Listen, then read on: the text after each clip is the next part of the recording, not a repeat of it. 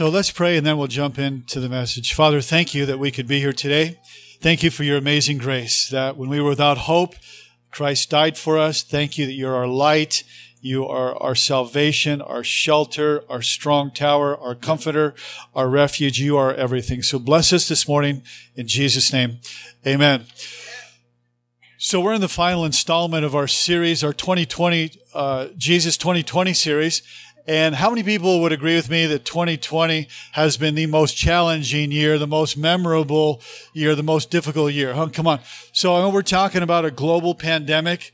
We're talking about race relations. We're talking about riots. We're talking about defunding the police in California. We had the wildfires. We have Black Lives Matter, Antifa, a contentious presidential race, and the list goes on.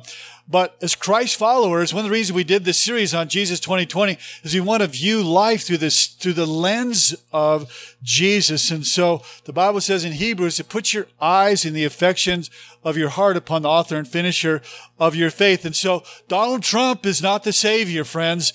Joe Biden is not the Savior.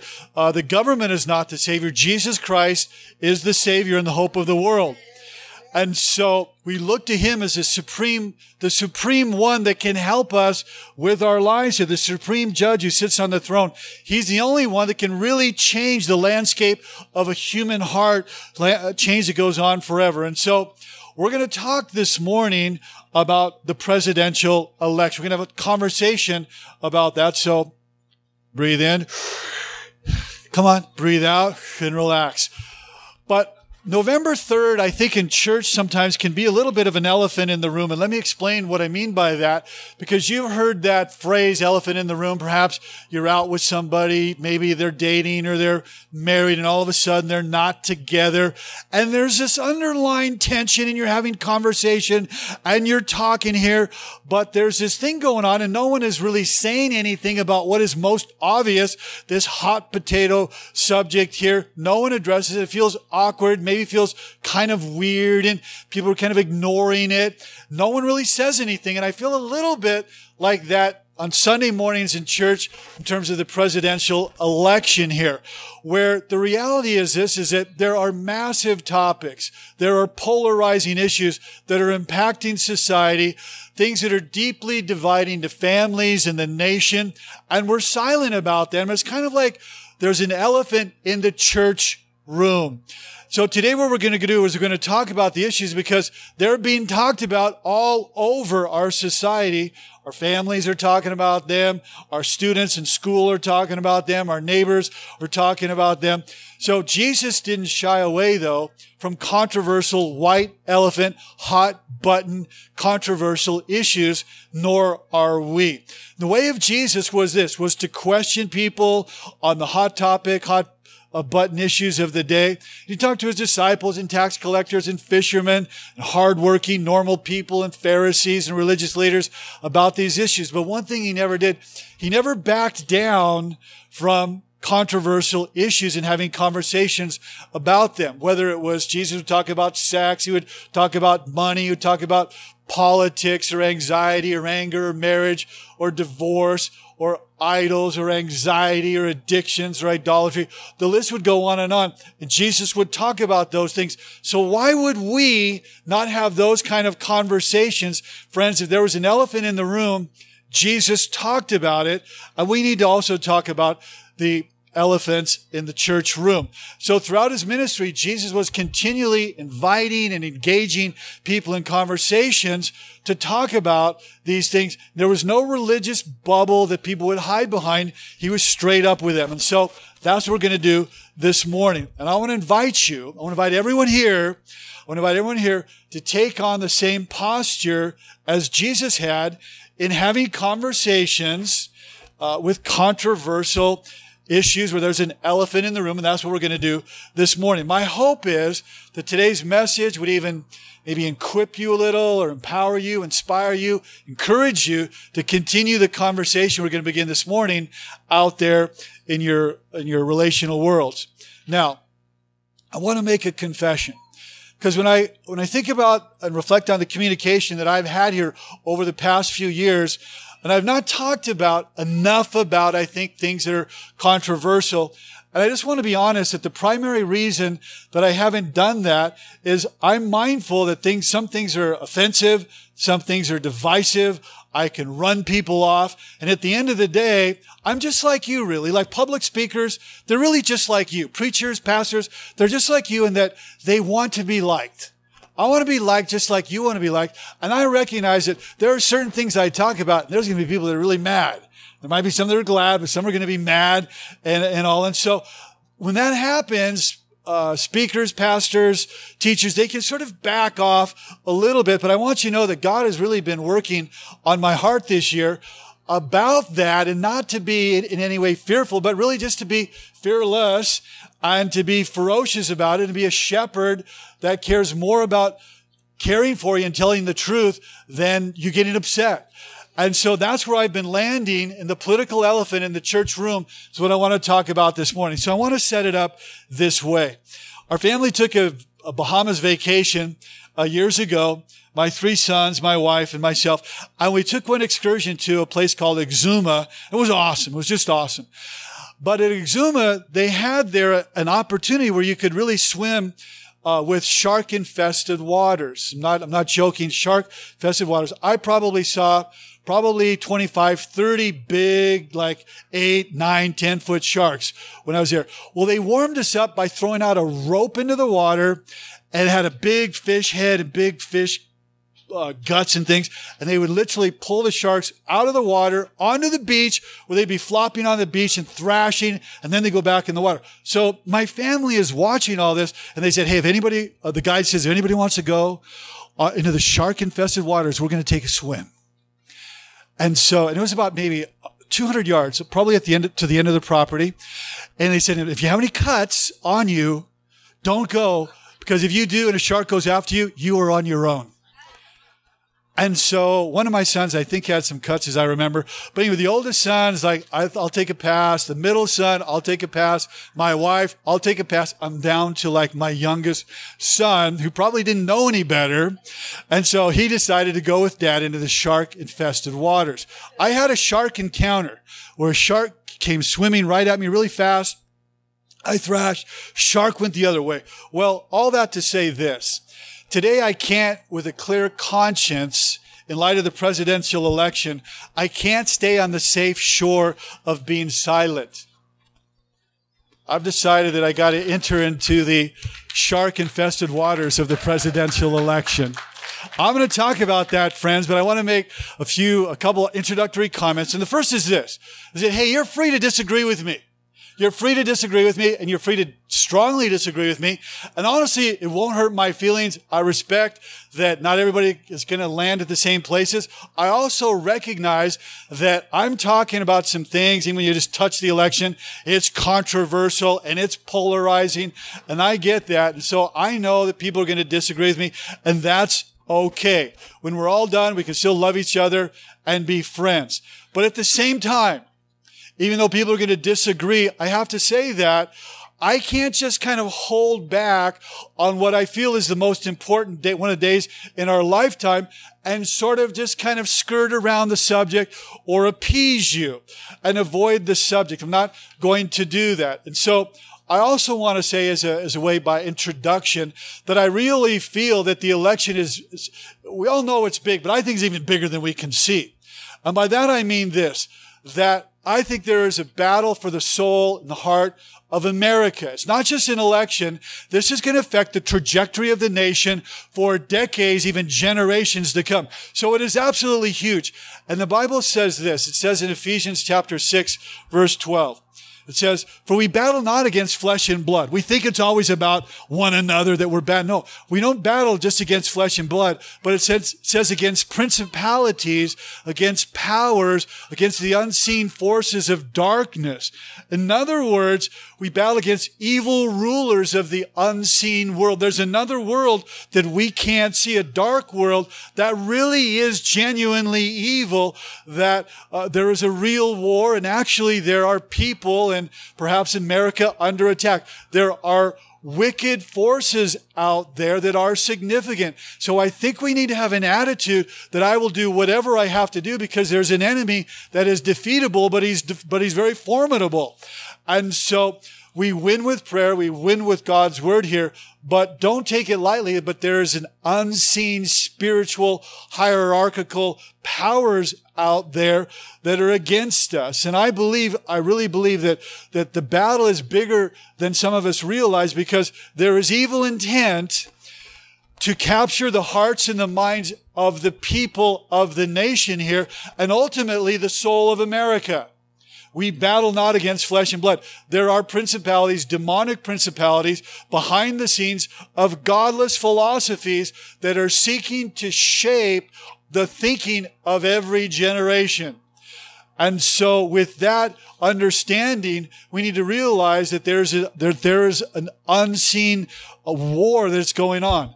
And we battle against evil forces that are ferociously wanting to take the nation down. It's the truth, and we don't always see that or realize that. And so for the church, all that to say this, if we don't fight the good fight of faith, friends, who's going to? Like, who's going to fight? As I was processing this, thank you for that responsive too. I just really appreciate how responsive that you are. So, but as I've thought about this, I thought, right inside of us, are we just going to roll over and let evil take over our nation? Somebody once said, his name was Edmund Burke, he said, the only thing necessary for evil to prevail is that good people do nothing. The only thing necessary for evil to prevail is good people do nothing.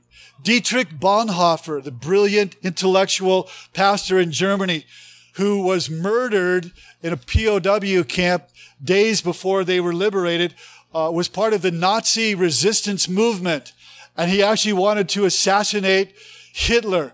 So the Germans found out, and they hung him in a POW camp when he was 39 years old in 1945.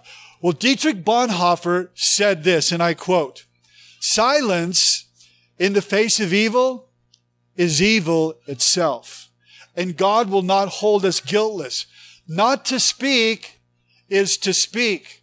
Not to act is to act." End of quote. Dietrich Bonhoeffer. So friends, I truly believe that America is at a crossroads, that we are standing at a crossroads. And I feel like God is asking me to open my mouth and lovingly sound the alarm, that we would understand that we are at a crossroads, that we would wake up, that we would fight, that we would recognize the gravity and the immensity, the enormity of the occasion, that we would intercede in prayer, and knowing that God will respond in mercy. So let me say that in approaching this subject and what I'm about to say, that throughout biblical and secular history, the people wake up and they realize, they draw a line in the sand and they say, enough is enough. So in the scriptures, we see this when Moses petitioned the Pharaoh. He said, "Let my people go." They had him in bondage, and he confronted him for the liberty of God's people. Elijah in the Old Testament there challenged King Ahab, who was like one of the wickedest dudes imaginable, married to Jezebel, just wickedness on steroids. And they're advised him. He confronted them for their ungodly practices. John the Baptist in the New Testament confronted King Herod for his immoral lifestyle. So you see that in the Bible. You see it throughout history. We don't have time to unpack that. But here we are in 2020. So I want to talk about 3 things you need to be aware of, 3 questions you need to be asking yourself in light of the November 3rd election. Here's the first question. What are the things in your life that influence you? What are the things that shape your political views?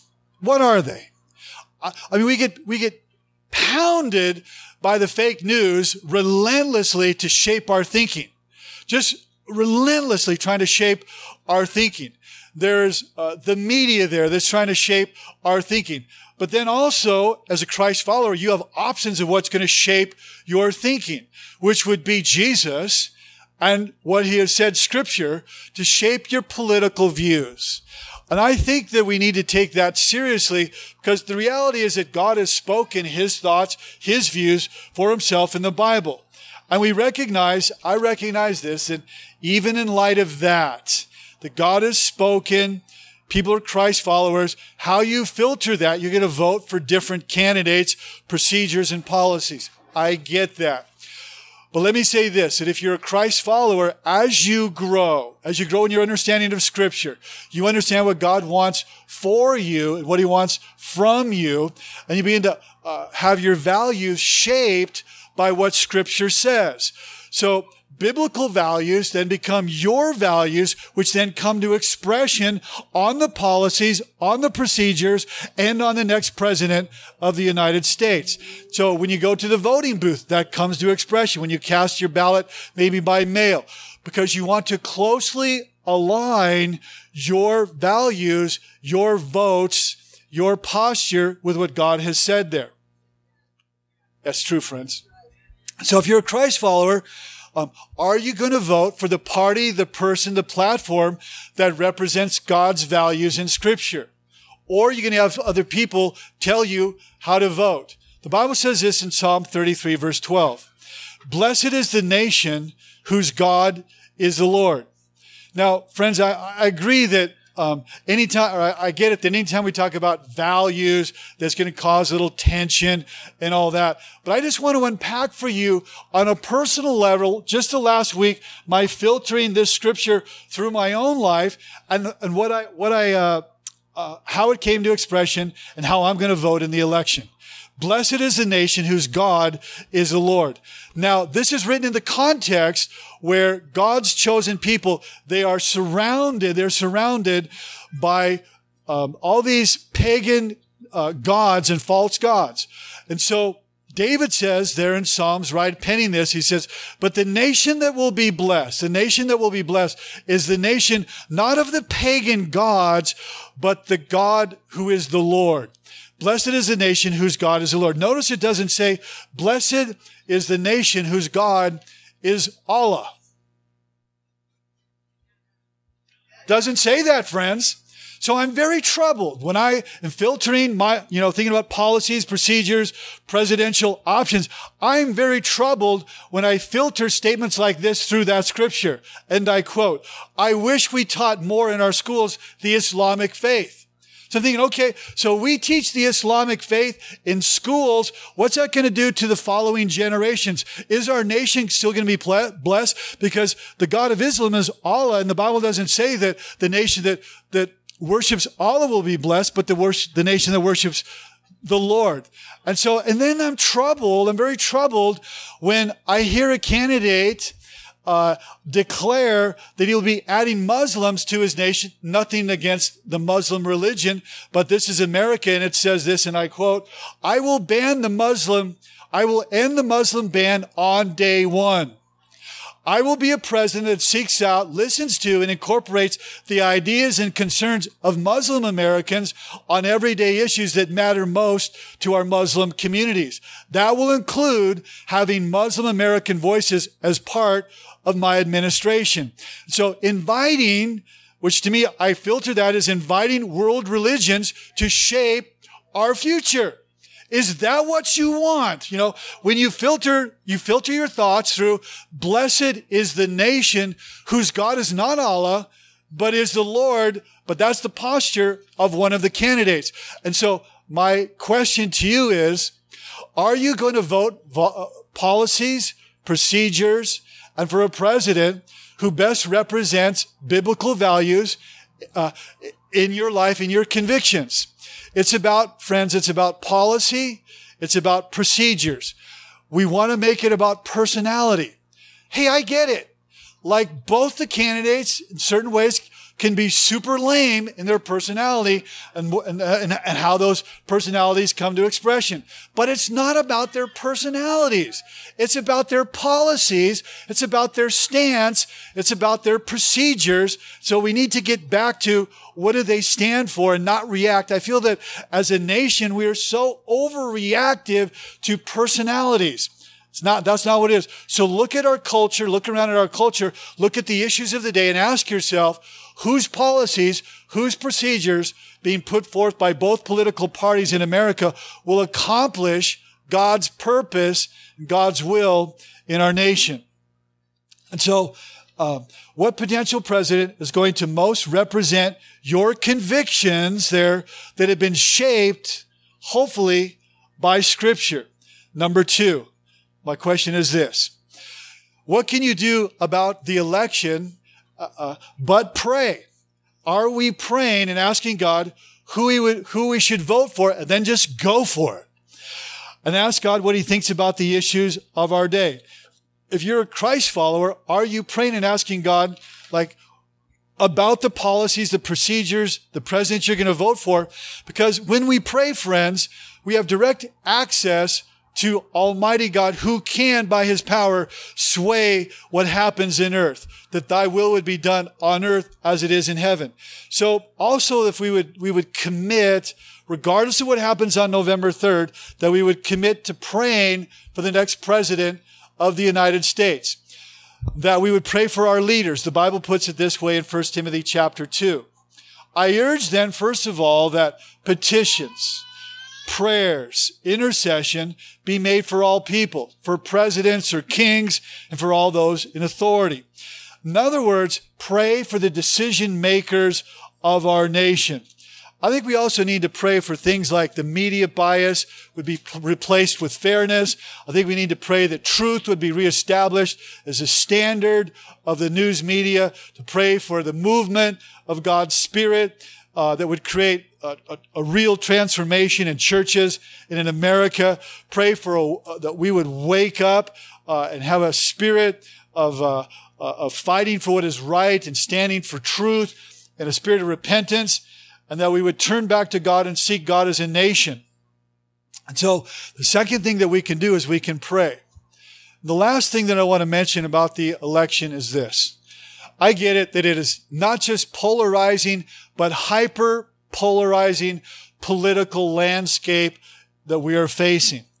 But if we disagree with someone, we don't have to break relationship with them just because we disagree. Now think about that. If you're married, if you disagreed with your spouse, what would it look like if you broke relationship with them every time you disagreed? I mean, think about, if you're a Christ follower, your relationship with God, that every time that God disagreed with you, if he broke relationship with you.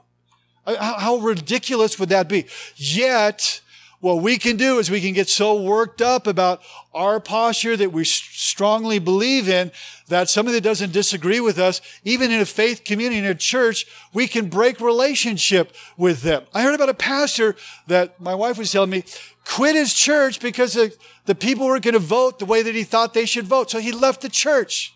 I mean, how ridiculous is that? So we can disagree, friends, and still love one another. We can disagree strongly, have strong differing opinions, but God is big enough and his love is wide enough and his grace is deep enough that we can still love one another. And we may not see eye to eye on all the issues and policies and procedures of the next president of the United States, but that doesn't mean that we still can't be a part of a Christ-fearing community and walk forward as the family of God and love one another and do something great in the community. So let's not break ranks just because we don't agree with one another. Amen? All right. So let's pray. So as the worship team comes up, wherever the worship team is, let's pray. Father, thank you that you would stir our hearts, that you are the God that stirs our hearts, that you're the God that can give us the courage that we wouldn't be silent. I pray that you would stir us to do what is right. You would stir us to do what is honorable. You do cause us to be firm, to be immovable and unshakable, and to be strong in our convictions, to be strong in what we believe. Father, I pray that we would do what is necessary so that you would be exalted in the land. May we stand up for what is right. May we declare truth. May we live lives in such a way that God is glorified. And may we recognize that human vessels are frail, that there's no perfect presidential candidate. I will look forward to the day when Jesus will come and rule and reign. But until that day, may we be used by you. May we join our hearts together to do what is best as a community and for Christ, because blessed is the nation whose God is the Lord. In Jesus' name.